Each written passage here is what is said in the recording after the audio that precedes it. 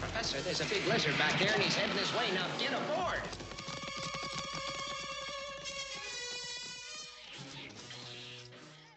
What's happening, y'all? I'm Nolan. Stacy Glover. Melanie. And you're listening to Cinema Parlor. Stacy, you have a birthday coming up. Another year. Mm-hmm. And so you have picked out a special birthday movie for us today. This movie, yeah, I love this movie. It's one that I have a lot of nostalgia for, some good memories, and I think it's a very good movie. So, all right. Well, we'll get into that here in a second. First things first, what are we drinking today, Melanie? The episode was meant to have a sarsaparilla-inspired cocktail, or based cocktail, but found out today sarsaparilla is illegal in the United States since 2018. It's carcinogenic. it is not FDA approved. Yeah, so which is shocking that that's where they drew the line at sarsaparilla. R.I.P. Yeah. So instead we're having a root beer based, which if you didn't know, root beer is the root of sarsaparilla plant.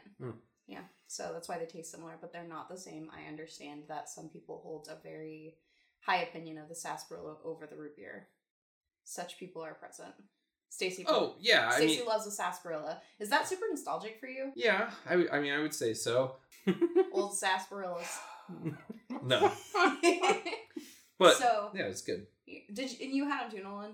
I mostly drink root beer more, but I have had sarsaparilla when I was younger. Did you, the whatever general store that you went to when you were a kid, did he go to the same general store? No. He didn't have access to it, apparently. He didn't live in that area. He lived way further away, like by the bowling alley. On the north side of town. What is considered the good side of that town? It's a small town, but it's like, okay, we're talking about like 3,000 plus people. But yeah, he lived like in the Lamar Central area, and I lived in what's called Lamar City Heights. So I was in the more rougher part of town. Oh, wow. If you want to call it that. Okay. Because, yeah, we had the bowling alley out there. A lot of the real rough place. Riff-raff happening a at the bowling alley. lot of interesting characters walking down the area, you know, the old dusty roads of Lamar. The old dusty.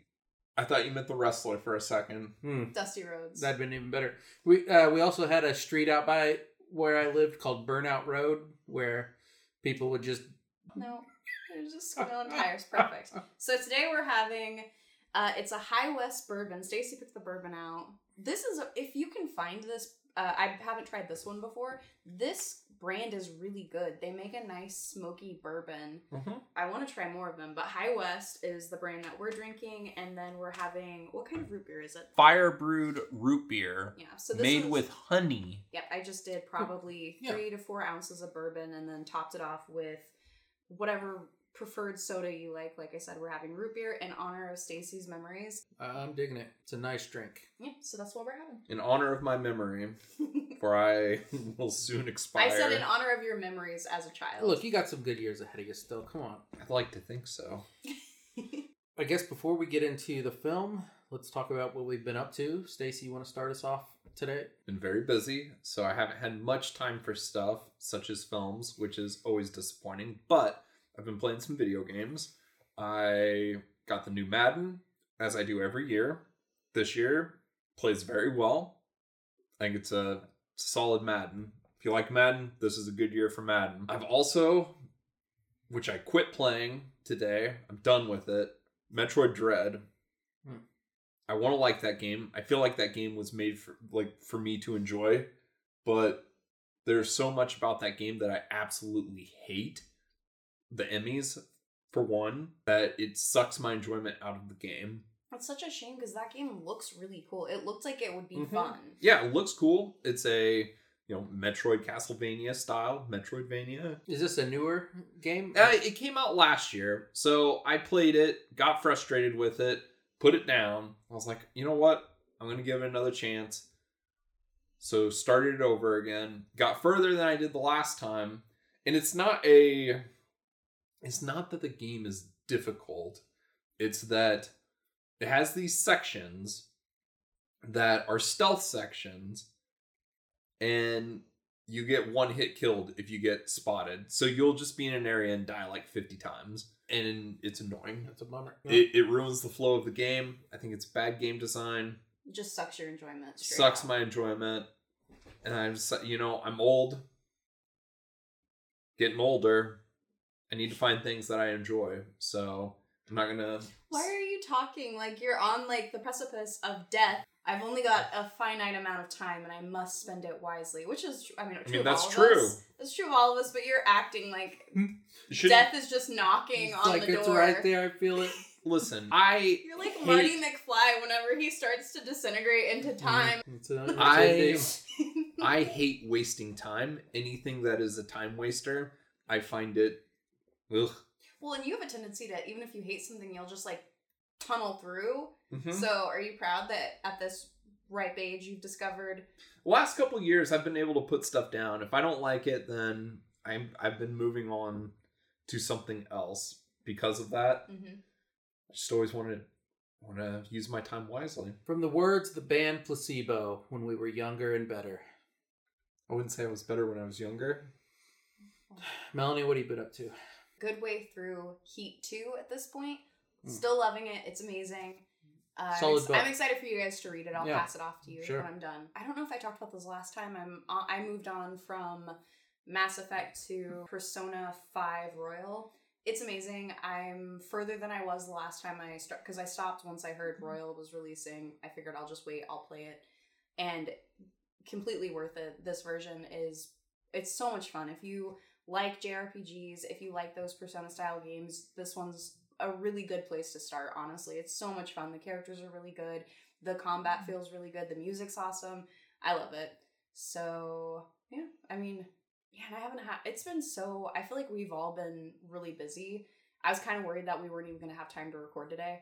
So, it's just not a lot of time for movies. Mm-hmm. Just been crazy. But gonna make time for movies because October's coming up. Yep. And it's the best time of year. Yep.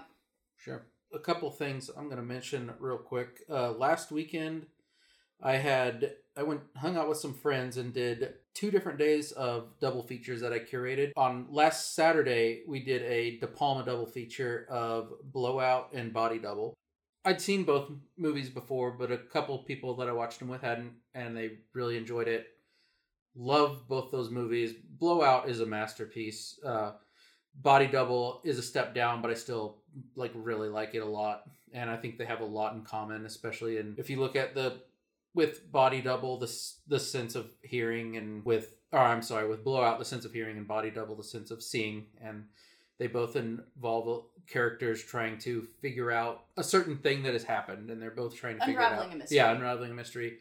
And one character comes to a better conclusion than the other. I'll leave it at that. Anyway, that was fun. And then on Sunday night, I did a double feature of Robert Altman's Nashville and Richard Kelly's Southland Tales. And I called this double feature Red, White, and Blue, America is Screwed. Yeah, Nashville, I'd seen both these movies before. Nashville, another masterpiece, which I love that movie. And then Southland Tales is a very messy movie. This was the can cut, which I hadn't seen before, so it was about 20 minutes longer. Was it better? It's a movie that I'm very mixed on, even after watching it a second time. I feel like a lot of people are mixed on that movie. But I find it's a very textured film. I think there's a lot there. Jokes that just completely fall flat, and it's just it's all over the place. But I think there is so much there to think about, and images that just stick with me, that even it's a movie that I keep wanting to come back to. And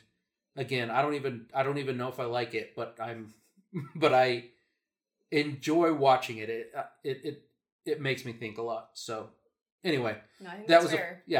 it was a fun double feature. That's what I've been up to. Are we ready to get into the episode? Nolan, this is your first time watching it? Yes. So yes, we are watching The Valley of Gwangi from 1969, directed by Jim O'Connelly. Stacy. Yeah. Your choice? Why'd you pick this? It's just a favorite from when I was a kid, and I like it as an adult as well. One of my first movie watching memories is... So my dad, he worked at, I think it's a factory, worked second shift. So over here, second shift is typically 3 p.m. to 11. So during the week, I didn't really see my dad, you know, when going to school. On Fridays, they do Monster Vision. And I believe they're doing Monster Vision before Joe Bob, I think, started hosting the show. I think so. I think some iteration of it existed. Like, I want to say they did Monster Vision without a host. Yeah. You know, they would do the old commercials, and they would do like the double features on Friday night, but it would last all night. So they would play like the, you know, maybe the more adult films, you know, earlier in the evening, like 10 p.m., 11 p.m., and then transition. And as it was getting to the morning before Looney Tunes would come on, they would do like their old school monster movies. And he came home one night. He got me out of bed at, it was like 3:30 in the morning. And because Valley of Wanju was on, and he was like, "You're gonna like this movie. You know, you love dinosaurs, you love King Kong." So I watched that movie as he fell asleep in the living room, and I don't know, it's just an early memory that I have. This sounds like it's one of those things that's kind of a cinder block, like a foundation stone, building on like you being a cinephile and you loving, I mean, more than just dinosaurs. It's your love of cinema, really. Yeah, I mean, my love of cinema definitely comes from my parents. They love movies. They loved this movie. So most of the stuff that I love is stuff that they introduced me to. It was a good household for a cinephile. This is one I also saw when it was on. My grandma had a few of the Ray Harryhausen movies. That's how I saw them. And this is the first time we're all talking about Ray on an episode together. I believe there's a last episode where you guys covered Sinbad.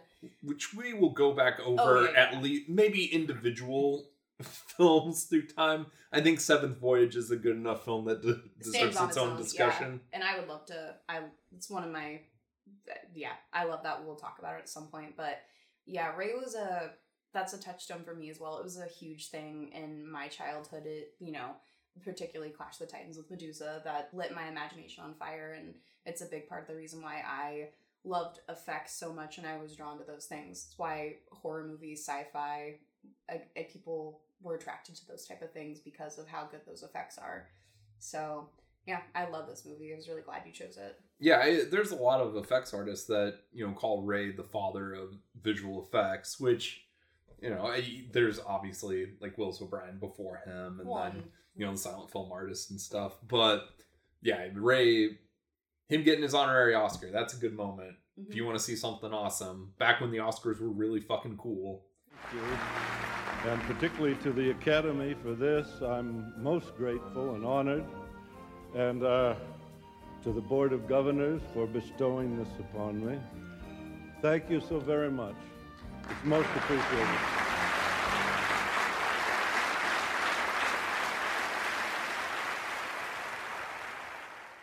Like, Ray deserves all the adulation. There's a really cool, it's worth looking into Ray's history too. Plenty of documentary or box sets and releases of his films have featurettes with talking about how he got into show business, and him writing who he'd call Obi. It's Willis O'Brien who did the effects for King Kong. It's just one of the best Hollywood stories. Yes, it all started in 1933 when I went to see a film called King Kong. And, of course, when I got to the foyer of Grauman's Chinese, they had this enormous display of the bust of King Kong. And that was startling in itself. Inside, we were treated to a prologue, a jungle prologue, which was great showmanship. It tied the whole thing together. And, of course, then the picture started with Max Steiner's wonderful, famous theme, and I haven't been the same since. Yeah, that's something that's really cool about Ray, is that he came up, and his fans came up during a time where films were like so well documented. So you had like Famous Monsters, the Forrest J. Ackerman book. Like, they would cover Ray, do interviews with him. There's so many video interviews with Ray, and so many of like the great special effects artists from the 70s and 80s would have sit downs with Ray that you could watch. So it's really cool that you can see, you know, somebody that was such an influence for, I mean, from decades, the 40s up until the 80s, you know, he was working. So to see like such a prolific career being like detailed, and him talking, like there's video of him talking about each one of his films. I think that's very cool. I found this magazine called House of Hammer, and it was a publication. It did 30 issues from like 75 to 79, so mid to late 70s. And one of the first issues I opened up, these are incredible. I would highly recommend anyone checking them out. You can find them on the Internet Archive. They're really nice, high quality PDFs that you can read through. But there was an interview with Ray, and one of the ones I first clicked on, and it was incredible. And there's so much out there if you're interested in reading about him from his own words. Sure. Nolan, you've seen some Ray. Some of them been together. I think the genesis for our idea on the Sinbad episode that got lost in time was you were collecting the Indicator box sets, and Indicator put out some other of his films, right? Like his 50s B movies. I think they've put out, I want to say, 3 different box sets of his animations. So like 9 or 10 movies in all. I've only gone through maybe half of those. My experience is much different than your guys's. I didn't grow up on this, and I have no nostalgia for it or anything. So when I watch these movies, I very much love Harryhausen's Partnum, but I'm mixed on a lot of them because I don't love the stuff before it gets to It feels the a little animation too dry for you. So like I didn't grow up on those adventure movies very much, and so for me and the way that I like kind of have grown as a movie watcher, I have a hard time with it. But once I love the animated stuff, so I'm mixed on these movies, including this one. But when it gets to the Harryhausen shit, like I'm in. And there's some crazy yeah, effects in this one. Absolutely, this is one of the better ones as far as the effects goes that I've seen from him of the ones I have, and there's still a lot of his I haven't seen, and some big ones I haven't seen. But so that's kind of my relationship with him and his movies. Well, so a little history on it. So this idea spawned from an idea that Obi had, Willis O'Brien, I think initially in the 30s, but he was working on it in the 40s. I want to say that the script that Ray had that he reworked was from 42, is what he said. So it was something he's working on. And you can kind of see a little bit of DNA from this idea in Mighty Joe Young. And I think that John Ford may have co-produced, or I think that's right. On Mighty Joe Young. He had something to do with that. It's got a very, like, the beginning of that film is very, like, westerny feeling. So you can see some of that DNA there. But the idea, I think it's a great idea. It's only been, like, done twice, and both of them are based off of Willis O'Brien's idea. They did a movie in the 50s. It was a Mexican-American co-production that used stop motion, but it wasn't nearly as good as Ray's work. But it's called The Beast of Hollow Mountain, and it's a fun movie. The screenplay has a lot to do with Shane. Yeah, Guy Madison's in it, but it's okay. It's not as good as Gwangi, but it's worth a watch if you like dinosaurs and cowboys. How can you not like dinosaurs and cowboys? Sure. It's such a good idea, and why has it never been done again? I don't understand how it's really just the two. The type of movies that they were pushing out, I don't know how there wasn't a surge and then a resurgence in like the 90s or even like early 2000s. You would think. And it's not going to be as good as this one, but why not do a remake or something? It's a great idea. So instead, we got Cowboys and Aliens, which isn't very good. Charles Schneer, who is Harryhausen's producing partner, they dug up this script, Ray did, and him and Charles, they decided to go forward with this film. They got a rewrite from William Bass and went forward with Valley of Gwangi with Warner Brothers, which the way Ray talks about it, working with Warner Brothers was kind of a mistake at the time, just because of the type of pictures they were putting out, which this movie did not do very well on its release, and Ray's movies typically did pretty well. You got to think, like, this is coming out in the summer of 69, so we've had that, like, the American, like, modern Hollywood was starting to come about. Well, and culturally, cinema was changing in a big way at that time, but culturally, so much was changing. It's just a hot pot. Well, and the Western was changing drastically. I mean, this is the year of Wild Bunch and Once Upon a Time in the West. Yep. And it's becoming much more adult. And this is a very classic leaning Western. It's very safe. I think the script is really good. I think it's one of Ray's best scripts that he had to work with. We'll talk about, you know. In my head, I always feel like this is from the 50s. And I know it's not. Like, I do know that. It does feel like that type of but Western it feels, very much. this feels more like 1959 than 1969 in my mind. Sure. Completely. Before we get into the movie, is there anything else anybody wants to say? This film is wildly influential. Jurassic Park took from this film with the Gallimimus getting bitten by the T-Rex in Jurassic Park. This movie did that first. Oh, there's I forget his name, but one of the special effects artists that mapped out stuff for Jurassic Park talked directly that this was an inspiration, that they pulled that directly. The circus show in this movie, if you've seen Nope, like, it is very, very familiar. In fact, even the wardrobe is the same. Stephen Yeun wears the same suit that for sure. It's the same sort of spectacle that Champ wears. And this is very we've covered this, but 1976 King Kong, all the reveal, the horrific reveal, and everything that happens is very similar.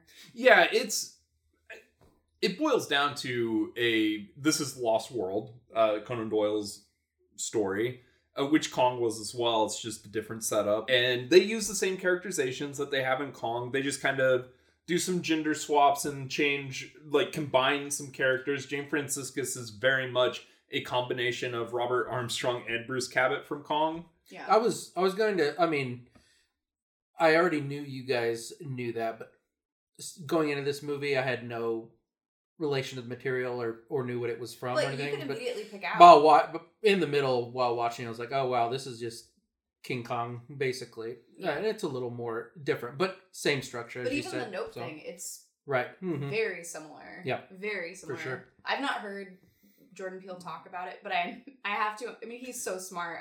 Right. I have to imagine that was a reference on purpose. Mm-hmm. Well, and if you don't want to know anything about Nope, skip ahead 30 seconds. Yeah. Which, if you haven't seen it, do that, please. So, I mean, his Nope is basically a modern Harryhausen film. Mm-hmm. Like, it is about, spectacle, and Right. it does lean kind of towards the monster. Like, you yeah. feel for the creature. Absolutely, yeah. Mm-hmm. But, I see that film, there's a lot of similar DNA. Uh-huh. There's also Sure. interviews of Marty talking about Valley of Guanji. There's interviews of Spielberg talking about it, obviously. It's highly influential. Sure. Yeah.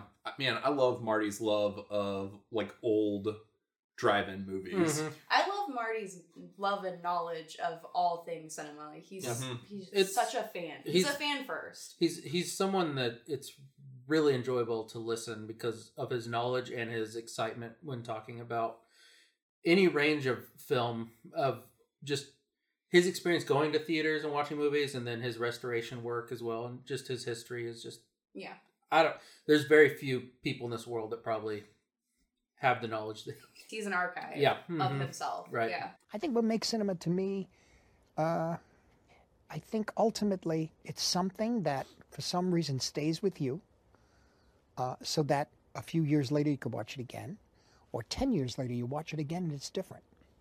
In other words, there's more to learn about yourself. Well, Noon, do you want to get into our letterbox all right, summary and cast?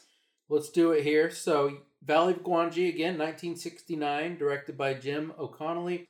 Cowboys battle monsters in the lost world of Forbidden Valley. A turn-of-the-century Wild West show struggling to make a living in Mexico comes into the possession of a tiny prehistoric horse. This leads to an expedition to the Forbidden Valley where they discover living dinosaurs. They capture one and take it back to be put on display, leading to inevitable mayhem. In this, we have James Franciscus as Tuck Kirby. Woot woot. I knew I loved that guy, we have, I hope I say her name right. Is it Gila Golan or Gila? That's her stage name, because she is Israeli. And if you've seen this movie, I'm like 99% sure she's dubbed. Okay, yeah, that's I fair. believe so as well.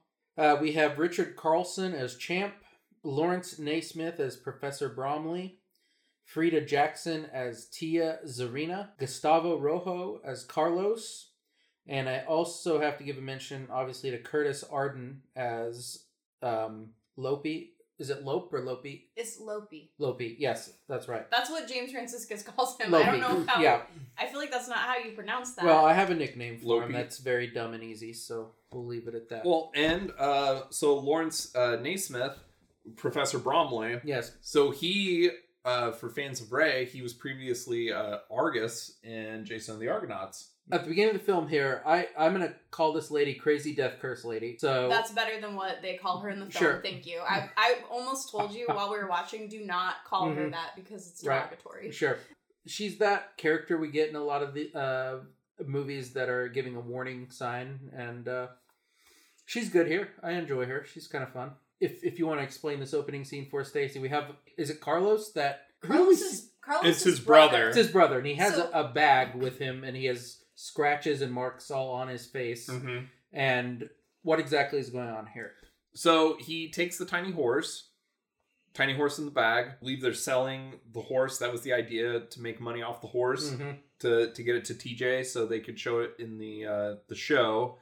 But the valley is cursed, and with the blind woman, the cursayer. Yeah. I think that's a good, interesting trope, and she's visually interesting.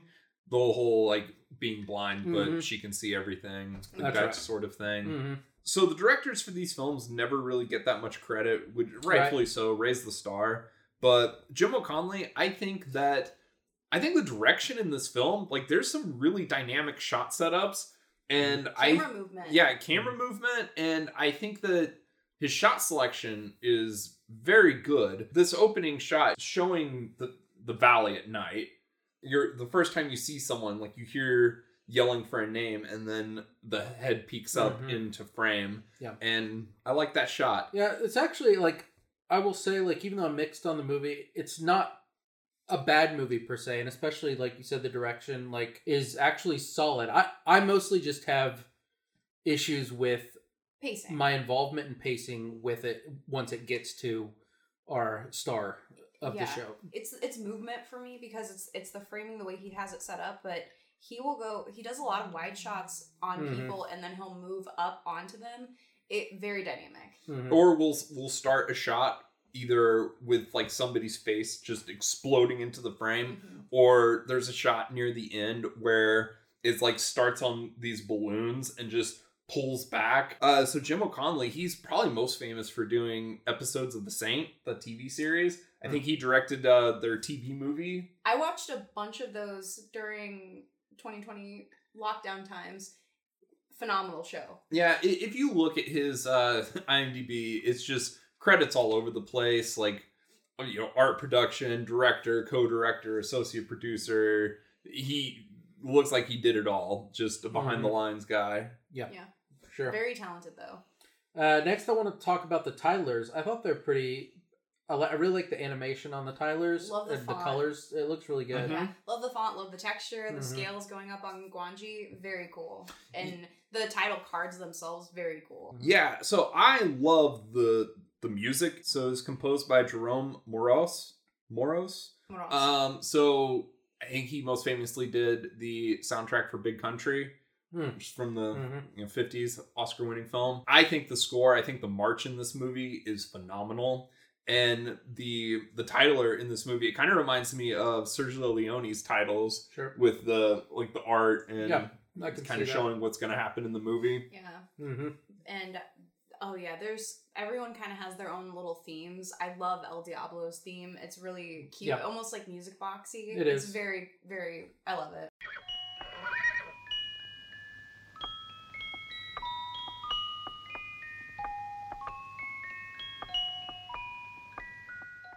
I'm going to get some of these things wrong. That's just how I go. But we go down south at the turn of the century. That's what I wrote down. I don't remember the exact place we're at here. South of the Rio Grande. Okay. Which I think is a wonderful... It doesn't matter where. It's just... Mm-hmm. General, yeah. Yeah, general idea. Vicinity. We meet a little boy named Lopi, and I say he's a bit dopey.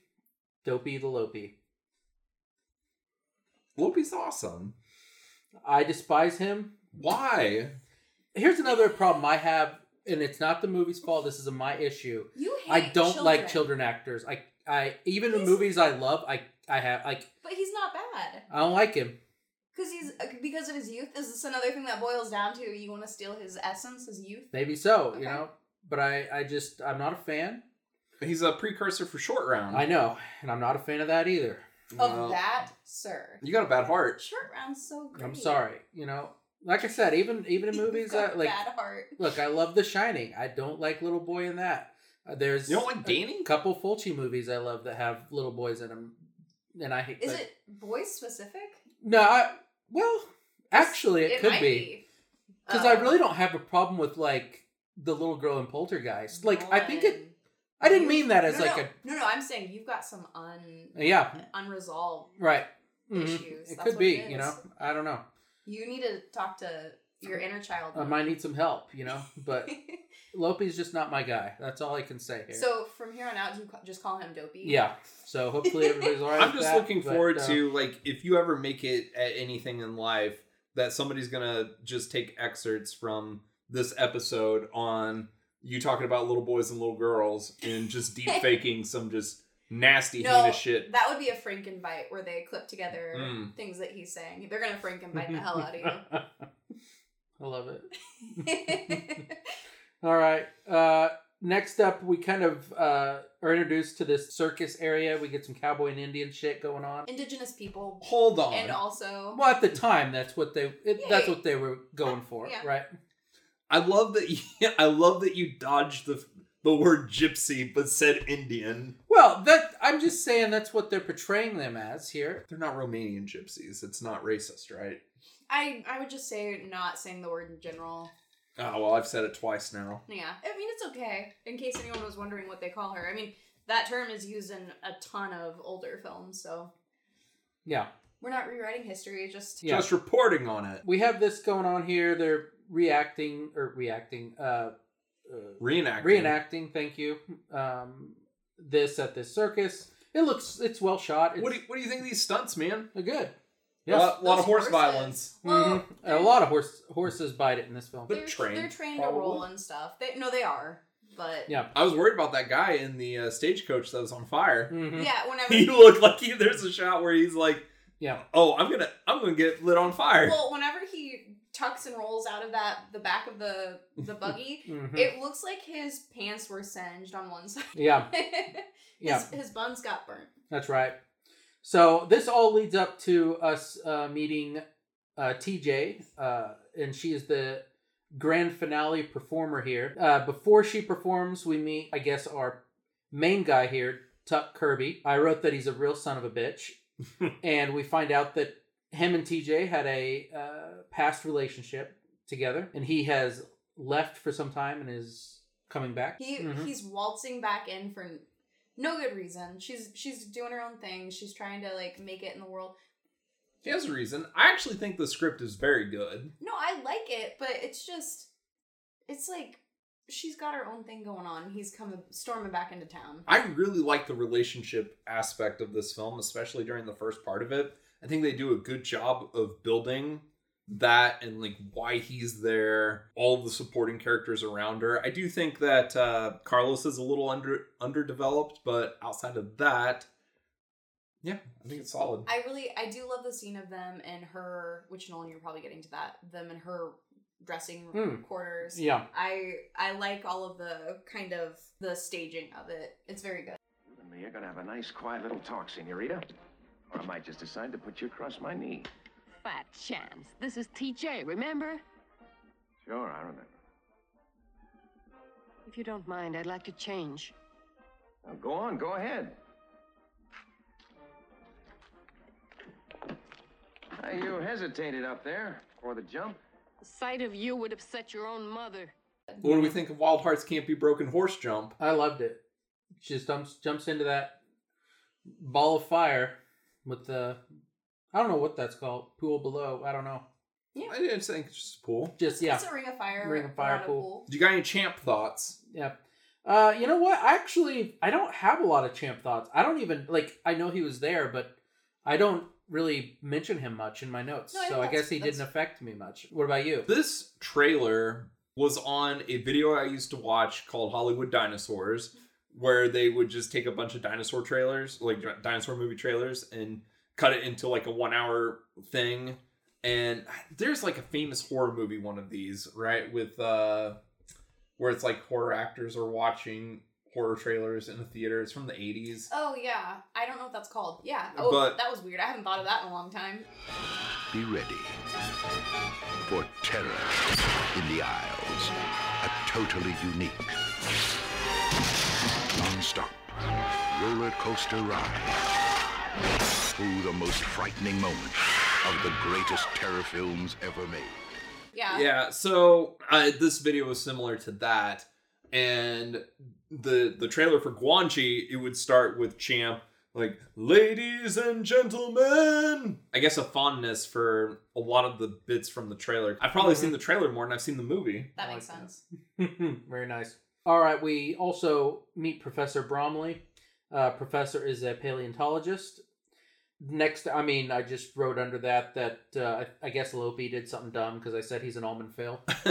So Lopi, he is a swindler, and he becomes friends with James Franciscus Tuck. He leads him out to the desert. They find Bromley, who is also a customer of Lopi. And I love the stuff with the professor here, and I think it's such good writing because what he's doing is very indirect to the story. And I feel like so many times it's like, oh, I heard about this thing that's like what the thing is that's in the movie. So his whole thing is he's trying to prove that man was around 50 million years ago. Mm-hmm. And the horse, like the little horse, is just a side note to that for his quest. But I think it's interesting that like his goals and motivation get curbed because of what happens on the adventure. I just think that's good writing. It's interesting. It's very non-Deus Ex, you know, Machina. Yeah.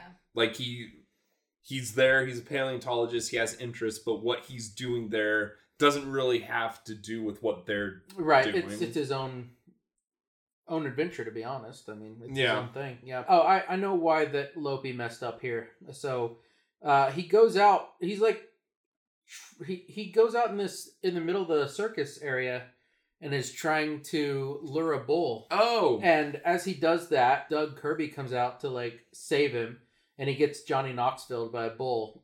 And I really like that a lot. And then that goes to like a really nice transition of Tuck Kirby kissing TJ. Mm-hmm.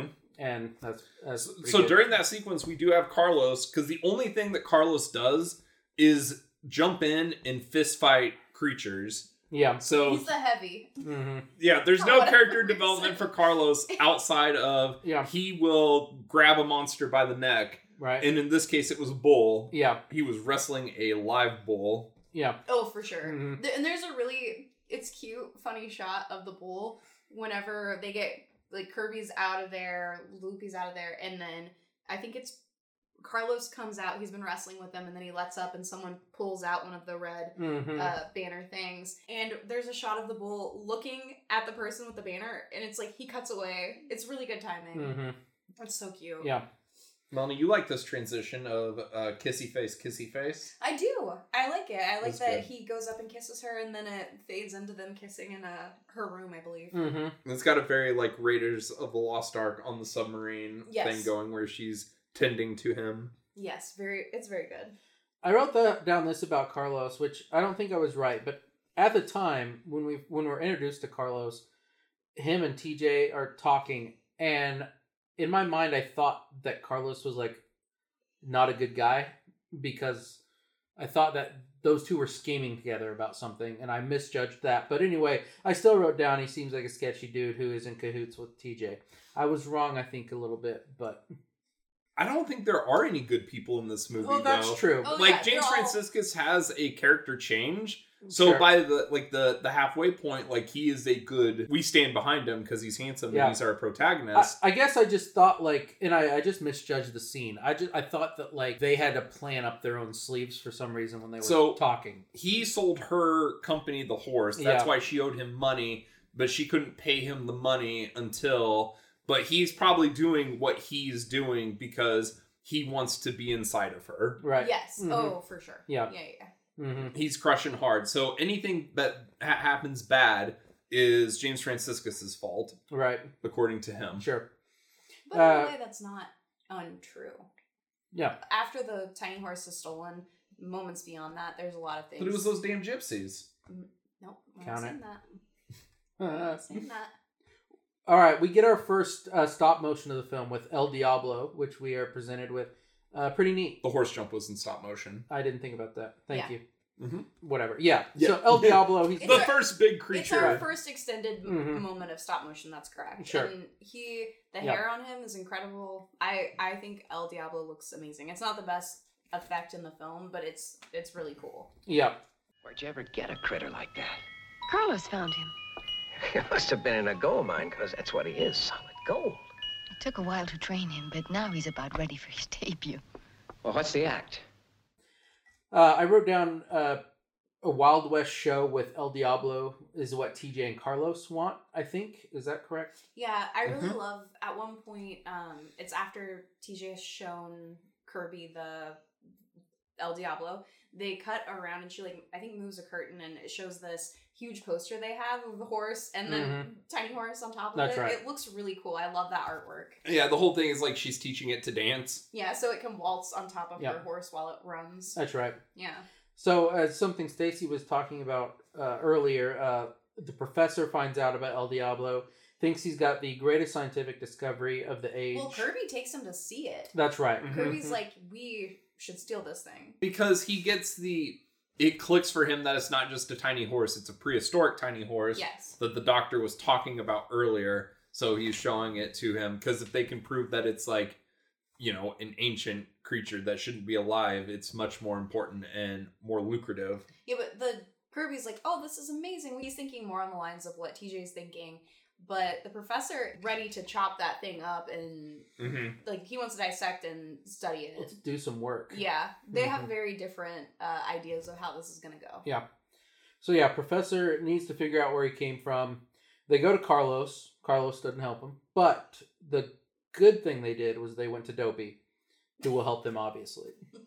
And For money. Yes. So he leads them to Death Curse Lady. She tells the professor about the Forbidden Valley. So this leads us to a set piece of Death Curse and her friends going in and stealing El Diablo. Death Curse and her friends. Fair enough. Her gang, whatever. Okay. Her and her cronies. They take him. They ride off. Kirby realizes this, so he rides off to track them down. And as that's happening, TJ and Carlos find out that he's been stolen, and they believe that Kirby is the one that stole El Diablo. Well, because Carlos tells them that because Death Curse's smallest friend hits Carlos with the crowbar. That's right. And laughs. Yeah. It was a good rip. So Carlos blamed Kirby Yeah. because he still wants to be inside TJ. That's right. So we basically have 3 different sets traveling here. Everything that's happened till now, this is the part of the film you don't like. Mm-hmm. So I do think that while I do like the script a lot and I think the setup's really good, I think that maybe there should have been a scene during this period to give Death Curse Lady more incentive to steal the horse. Like maybe we should have had a creature attack or some sort of Inciting either incident. a set piece Yeah. or That's what I was- an awful thing that happened I to very much wanting. break up the Sure. the TJ Kirby Uh-huh. reconciliation stuff. No, I think that, yeah, that's the one thing I would say with pacing. Yeah, well- it could use. And that's kind of my issue with all the Harryhausen stuff I've seen is they tend to take a while to get to the stop motion or the animated Don't put creatures. that on Sinbad, man. Well, I haven't, Sinbad is- and I have not seen Sinbad. Yes, you have. Or I have We've seen watched Sinbad. all of I'm them sorry, together. I was thinking about Jason? No, I've seen Clash? that one, Clash. I haven't seen Clash. I don't know why I Yeah. got those confused. But Seventh Voyage. Seventh is Voyage starts a off rip-roaring with adventure. Yeah. yeah, and that one yeah, Some of the I'm other sure you're Sinbad But films- most of the ones I have seen, that's Yeah. one of my biggest issues Sure. with them. Yeah. So anyway, so yeah, you make a good point, is what I was trying to say. This You would make be the perfect, an inciting incident for this would be the perfect jump off. Just a little mini animated scene. Yes, I think that I would insert it right before the scene of James Franciscus talking with Lopi at the restaurant. Yeah. I think that if you had seen maybe a pterodactyl attack, I was about to say on the pterodactyl camp, would be something that makes sense because it's already we are introduced to it, and it would make sense for it to be recurring. Yeah, I agree. So Professor and Lopi are traveling together. Herbie has gone off by himself, find them, and then also TJ, Carlos, and they have a little group. They are trying to track down Kirby. Kirby, Yeah. because horse thief. Yes. This all comes together fairly quickly in the movie. So Tuck Kirby does find them pretty quickly, as in the Professor and Lopi. Kirby joins up with Professor and Lopi. And TJ and her group run into Kirby and his group pretty quickly. They find El Diablo and start to chase him down. Anything you guys want to talk about through all this? This is whenever the film, to your point, Nolan, I mean, I like the film from the get-go, but this is where it kind of starts to kick off. Sure. We're moving into more effects. Yep. So they have this little chase scene where they're trying to catch El Diablo, and he basically leads them to the valley. This leads to our first dinosaur sighting. We have a pterodactyl. Is that the correct term here? I'm going to let you do the terms here because I'm not a dinosaur connoisseur. Like consuming dinosaurs? Or He's not a professor. not a professor He's of- not a dino professor. of the correct nomenclature here. Okay. Okay. So this will be my make 'em laugh moment. The pterodactyl carries off Lopi. Lopi's just in the air and just biting it, and it's really funny to me. I like it a lot. He does make it through. The animation of the pterodactyl looks amazing, but I think a lot of times people, whenever they're stop motion, they don't always look the best. I feel like Lopi looks really good. Yeah, it's a really pretty good seamless effect. I think what works there is the blending, because when Lopi gets lifted off of the horse to about like 10, 15 feet in the air, I think they just put a harness on the kid and lifted him up. And then once we're farther away, it goes into stop motion. Yeah. I think because you've seen him get lifted up by the pterodactyl, it makes the cell of the pterodactyl carrying him in the air when he is a stop motion puppet looks more realistic. Carlos comes to the rescue. We have Carlos versus the pterodactyl. Carlos eventually kills it. I think that this is a really cool scene. I love the animation, but I also think that the full-size pterodactyl that they have him on looks really good. Oh, absolutely. Yeah. No, Yeah. It looks great. It does. I wrote down Cowboys versus Dinosaurs, about time. We meet two other dinosaurs in this time. Now, the first one, I mistakenly wrote down Triceratops. It corrects me in the movie by saying a Styracosaurus. Styracosaurus. Before that, there's a ornithinus that they see that they try to catch, because everything that they see in the movie they try to put ropes on. Right. So they're lassoing like crazy. Yeah. It runs away from them, and that's where you get the scene that Jurassic Park uses, where that's your introduction to Guanji. He just pops out of nowhere and destroys that creature. Now, is the Guanji a T-Rex, basically? Allosaurus. So many people say an Allosaurus because of how small he is. Ray says T-Rex or Allosaurus, and Guanji's base, I should have pulled this up. His design is based off of a painting. Guanji's design was based off of a T-Rex painting by Charles R. Knight, and it's one of the most famous paintings of a dinosaur. He also famously did the La Brea Tar Pits painting. Okay. So you've seen this man's work, but yeah, he did the T-Rex painting that inspired them. Okay. The T-Rex from Kong is also inspired from that look. We have a little shootout and just these cowboys trying to figure out how to stop this, stop Guanji in particular. We find out that the guy who was shooting the gun had blanks in it. I think that's such good writing, I because liked they explain it earlier in the show, the old picture show. They explain it earlier in the movie where, because they are putting on a show, that they do have blanks. That makes sense. And him mixing up the guns also makes sense. And it leaves our characters in this unknown place to fend for themselves because they don't have working guns. I think that's very good writing. The explanation's very good. Yeah.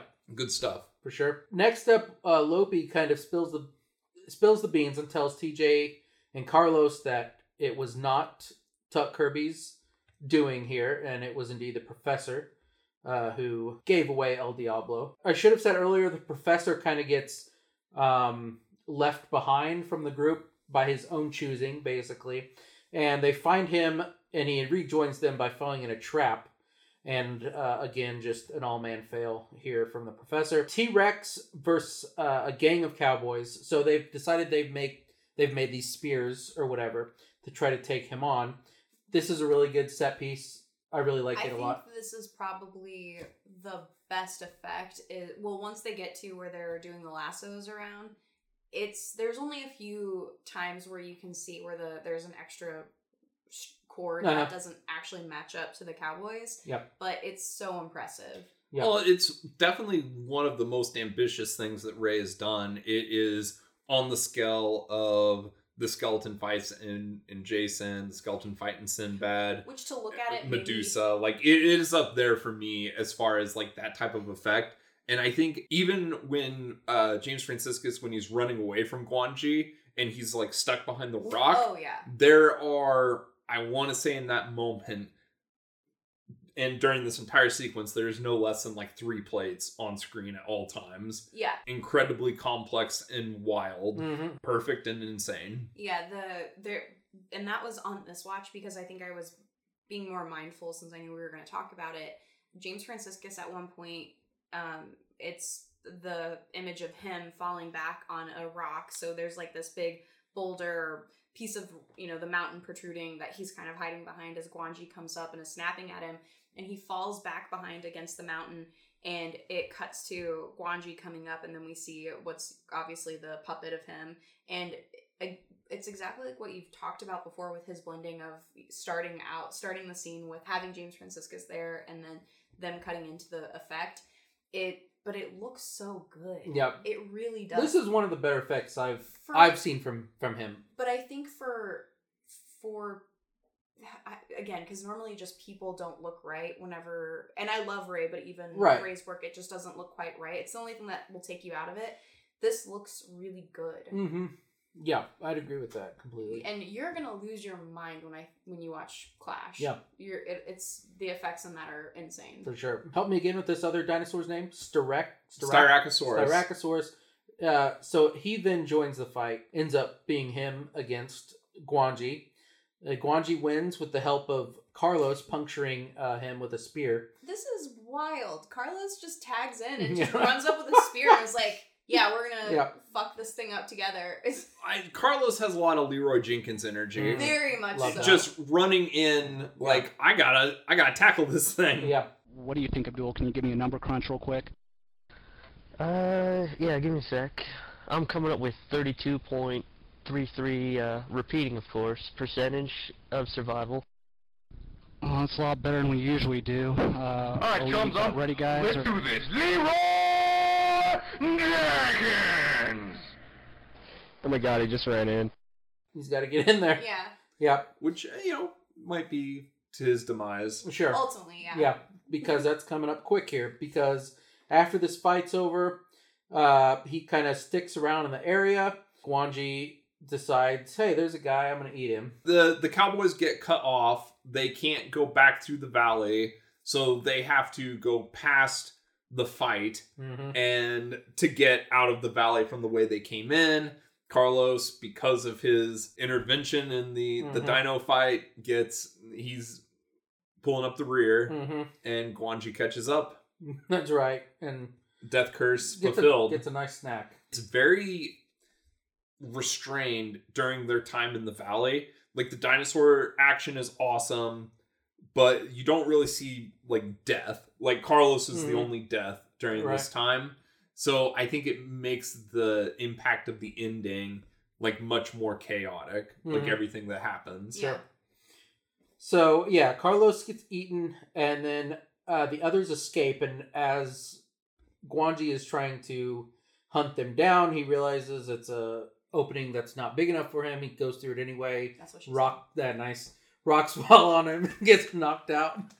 It's very similar to the Lost World, the adaptation that Willis O'Brien did in the 20s, where they bring back a brontosaurus to London. Yeah. And the brontosaurus gets like backed off a ledge and falls and knocks himself out. It's very similar to that. Sure. And of course, Kong with the sleeping gas. Yeah, definitely. So Kirby and everybody else, they capture Guanji, wanting to take him back, King Kong style, make a boatload of money on a circus. So as they're doing this, Death Curse reappears, warns them that they're all doomed unless they release the monster, and they choose not to release the monster. I feel like the only reason that this sequence is in there, I know that they use Death Curse as like a final last warning to like, the carnage ahead. She's a herald for it. But it seems like the reason that this sequence is here is because of the technical, like the animation of him in the cart. And there's a plate behind him of a guy riding next to the cart on a horse, and it's being pulled by a horse. It seems like a very simple setup, but it looks like a very complicated visual effects shot. Yeah, for sure. Okay, so they make it back to their town where they live. Back to the arena. Mm-hmm. They have Ganji the Great, this carnival setting. Or the Great Guanji. Right. Guanji, sorry. Guanji the Great. And as they get back there, I wrote down, we have the same old Tuck Kirby. He's still just being a bitch. Big dickin'. Yeah. What are you talking about being a bitch? They made plans. She turns. He's big dick swinging, man. They're She says they're gonna go have kids. They're gonna buy a that's ranch. what he wants, and then she's like, "No, we got a world tour to do." She does the whole Carl Denham thing, and he's like, "Well, that ain't for me." I think she's right here. I think the movie shows that she's not, and she. I like Loki that. comes in and is like, Tuck Kirby, he's a proud man. He's not coming back. You fucked up. You better go get him if you want him. He's like our Jiminy Cricket, really. And I know, Loki, he's great. She deserves life without him. Like, she could do it on her own, and she realized it. Now, did it fail for her? Yes. But I don't think she did realize that, because she runs after Tuck Kirby, and in a wonderful sequence, reminiscent of when Rocky goes and gets Mick in the first movie after he kicks him out of the apartment. There's no sound because we don't need it. It's all visual. Yeah. And that's movie storytelling. Trust your audience. Visuals, yes. And as you it's said, fantastic. Lopi tells TJ, you can't let Kirby go. Death Curse's gypsy friend decides to... You said it! I did say it that time. I did write it down. Sorry. After all this time, and then the end, I'm Death just like, Curse, you were so I can't consistent. do it. All right.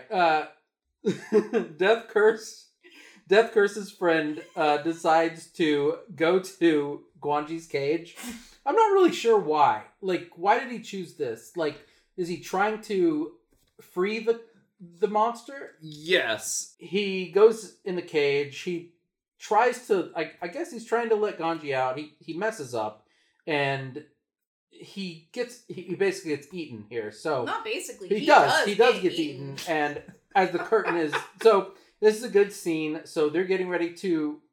What's our guy? Champ? Is that his name? Yes. Yeah. He's getting ready to. Ladies and gentlemen. He's got the curtain. He's ready to unleash the beast. And as Guanji has. I don't remember the dude's name. So anyway, he has him in his mouth and is eating him as the curtain is revealed for him. And obviously Hysteria... I don't think he is named. I don't believe so. And so Hysteria... I love this reveal. I think the curtain coming up, I think the introduction to Guanji, the band, the full arena, it pulling up, and him just chomping down on someone. So good. It's really good. He then goes after an elephant that was in like the act before him, takes down the elephant. Man, but that elephant puts up a He fight. does. He rears back with his tusks and brains him a little bit. So apparently, Ray wanted a real elephant, but there's not a real elephant that was big enough in captivity. I was going to ask, I mean, it is interesting because the elephant is the only animal that we see in the film that is in full stop motion that wasn't taken from the valley, correct? Right. So I was curious about that. So you explained it right there. Mm-hmm. Okay. Yep, because they could only find like 8 foot tall elephants, and they needed it to be 15 feet. In my head, while I was watching the movie, did they take this guy with them too? Or I don't know how they would have, but did they? Yeah. Anyway, all right. So the elephant bites it. Guanji the Great, Destruction Day is what I wrote down. It's a really good scene. It reminiscent of 70s Kong in a lot of ways, like what Melanie said earlier, and I thought about that while watching this scene. Guanji ends up taking a spear to the head. We get this really good last setting where, is it a cathedral? It's a cathedral, but it's such a weird, unique looking cathedral. It almost looks like Notre Dame. Like it's very like the exterior. It's massive. Yeah. I love that it's a Western. It's a cowboy movie with dinosaur, and we end it in like a Gothic cathedral. It's so metal. It's really cool. And the lighting in this place is beautiful, and he changes the sound to like it's all echoey. Oh, it's the sound. It's brilliant. I would say this ending is by far my personal favorite part of the film. Like, you're giving away all your categories, man. I know I am. I'm failing, but like, no, it's killer. I am someone that really images stick with me, and like with Guanji just burning, and you have like the window pane in the background and this cathedral. It's like that an image I will not soon forget, and it's lovely. It's a great ending to the film. Guanji takes a spear from Tuck Kirby inside the cathedral. Fire is started. Guanji and the cathedral are burnt down, and everyone's kind of sad. The movie does such a good job with its ending because I think it lingers on the death of Guanji far too long. But I'm not saying that as a bad thing. I think that Ray was very purposeful in getting his point across, because in these movies, you always feel bad for the creature. In Kong, of course. Because they're taken out from their natural habitat. Even like... And they're lashing out in a very natural way. Right. And even in his 20 Million Miles to Earth, which is very similar, of, you know, the creature climbs to the top of the Colosseum and the army has to kill him because he just keeps growing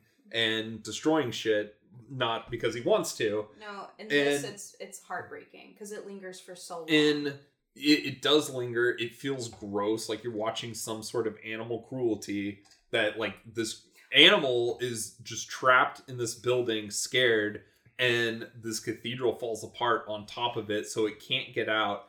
And you see like the audience is stunned. The woman says a Hail Mary, and if you didn't get the point across at that point, like it cuts to like shows Lopi, who's just bawling his eyes out because it's fucking sad and depressing. All of them are silent though. Like you hear her, doing her prayers, and then Lopi, he's just quiet, staring at it and like haunted. Yeah, it's just the animal screaming while it's on fire. And that's another thing where it's the screeching of it. It doesn't sound like anything else you've ever heard before. It's too long, but it's purposeful. And I did like that it just cuts to the end there. We don't need a wrap up. We get anything with our characters. Like that was that. And I enjoyed that about the film. So, yeah, good ending.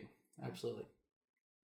Do we want to get into categories? Yeah. Okay. Let's do it. Nolan, since I've already spoiled most of mine. You go ahead and give us yours. Yeah. Go after my make him laugh moment is Lopi being taken by the pterodactyl, flying away. A great piece of comedy filmmaking right there. Loved every second of it. My high point is the ending, as I just said. Sorry, but just that cathedral setting, the images, the composition. I loved it. And my low point is just Lopi in general. I thought you were gonna go with pacing. No, this Lopi. A character that really grinds my gears. So, all right. I will say my make 'em laugh is I really love the reveal and the carnage of Guanji just eating that guy all. I think it's a great moment, but it's so mean and nasty. And if you were thinking you went to go see a spectacle, and there's a lot of kids and stuff in the audience, and it's just getting ripped so hard, watching someone get eaten by a dinosaur That is so fucked, but I find it very funny. My low point is probably... I do think we could use just a mini effect scene, kind of what we were talking about. Where you place it, I think, is perfect. I think it being a pterodactyl, that's what I was, along the same lines I was thinking of. Just not a major dinosaur, but something to instigate further pull us Get into the the action story. moving a little bit. I could have used that, but I the pacing doesn't bother me. I love all these fantasy setups. I enjoy that part of the film. And then my high point, I would say, is Ray. Just his work in this is, I think, if I had to pick one thing, it's the lasso scene. It's not my...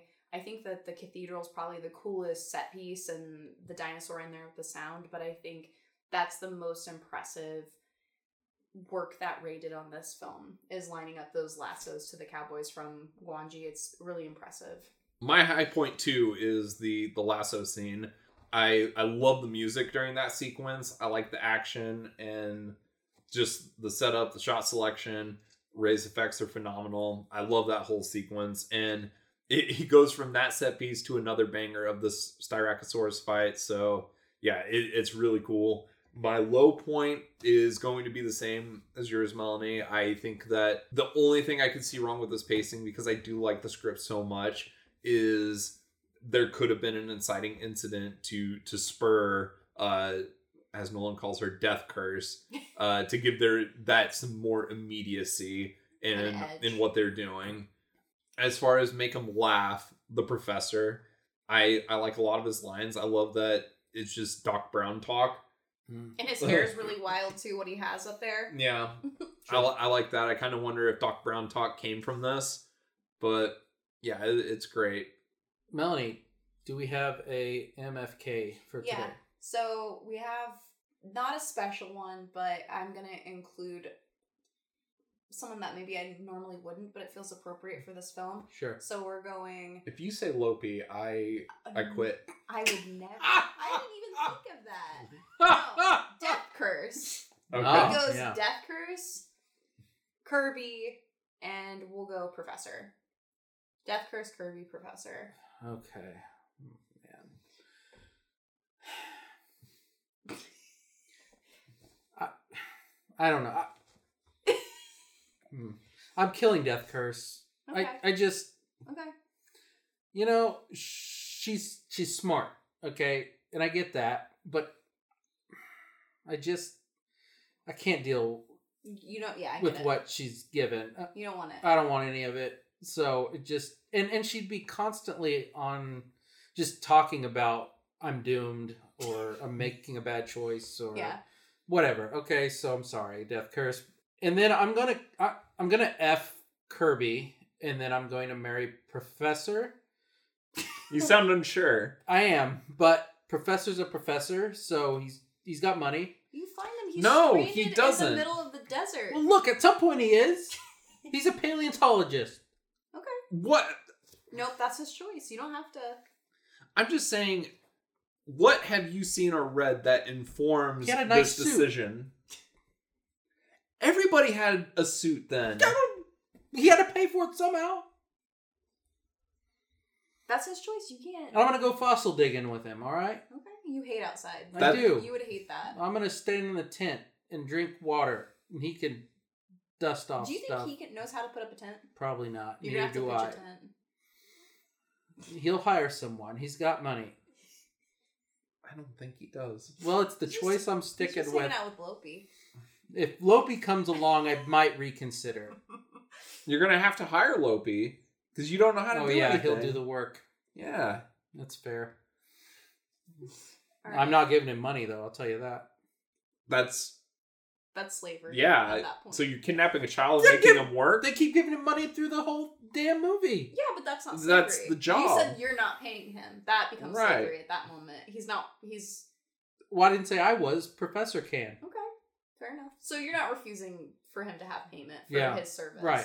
Okay, because you were getting in a really unsavory That's what I do. viewpoint. You're a weird dark person. I'm gonna go. I'm gonna kill the professor.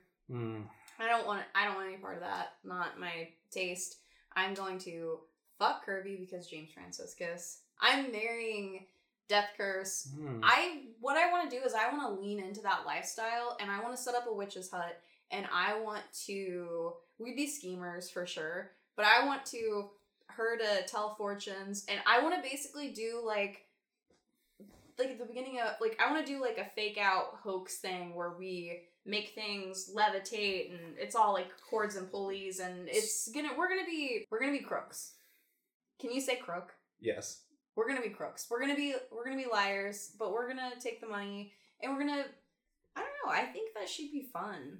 Look, I just don't know if Death Curse is going to go along with this because she's really adamant about just being truthful about her curses here. But she's cursing everyone. Okay, that's fine. I hope it works. I hope this plan works. No, I feel good about it. Okay. I'm going to marry Kirby because he has a plan already. Like, we're going to go get a ranch, raise some animals, maybe adopt some kids. I don't know. Yeah. Maybe TJ comes along. That could be fun. So 3 in 1. Ew. Not ew. I mean, that, like, the way your face was when you said that, it was like you were living that life, and you were like, that'd be fun. Don't shit on my Three's Company. No. I think beautiful. Yeah. Whatever people want. Kirby is riding your dick. We are not being foul here. Goodness, Nolan. What's wrong with you? Well, we're talking about effing. So I'm gonna fuck Death Curse because I don't know, why not? Yeah. It'll be something new. There's no judgment. It's weird. Yeah. Well, no, she's gonna Death Curse you the whole time. See? That could be hot. I'm gonna kill the professor because you both killed the professor. My future husband. Here's the thing. You weren't that attached to him. No. This wasn't one that you were... That's true. ...offended. He seems like the most heelish person listed. As soon as he sees El Diablo, he's like, I'm gonna murder that thing and study it. Like, I don't know. I just get bad vibes from him. He's not like a Professor Challenger type. He's shifty. Yeah. Shifty's a good word for him. Yeah. I really enjoyed this film. And I'm glad that you guys watched it with me. Happy birthday, Stacy. Happy birthday. Nolan, I'm glad that you got to view this film for the first time, even though you just thought it was okay. I mean, I enjoyed watching it with you guys, and there's a lot to like about it. I was mixed on it, but there are, you should watch this movie because there's a lot of stuff worth your time. Yeah. So you don't have the childlike amazement with Cowboys versus Dinosaurs. That's you just no fun. Yeah. No fun, Tuck. That's me. All right. Well, this has been fun and good pick, Stacy. And again, happy birthday. In the meantime, you can find us on Twitter and Instagram at Cinema Parlor.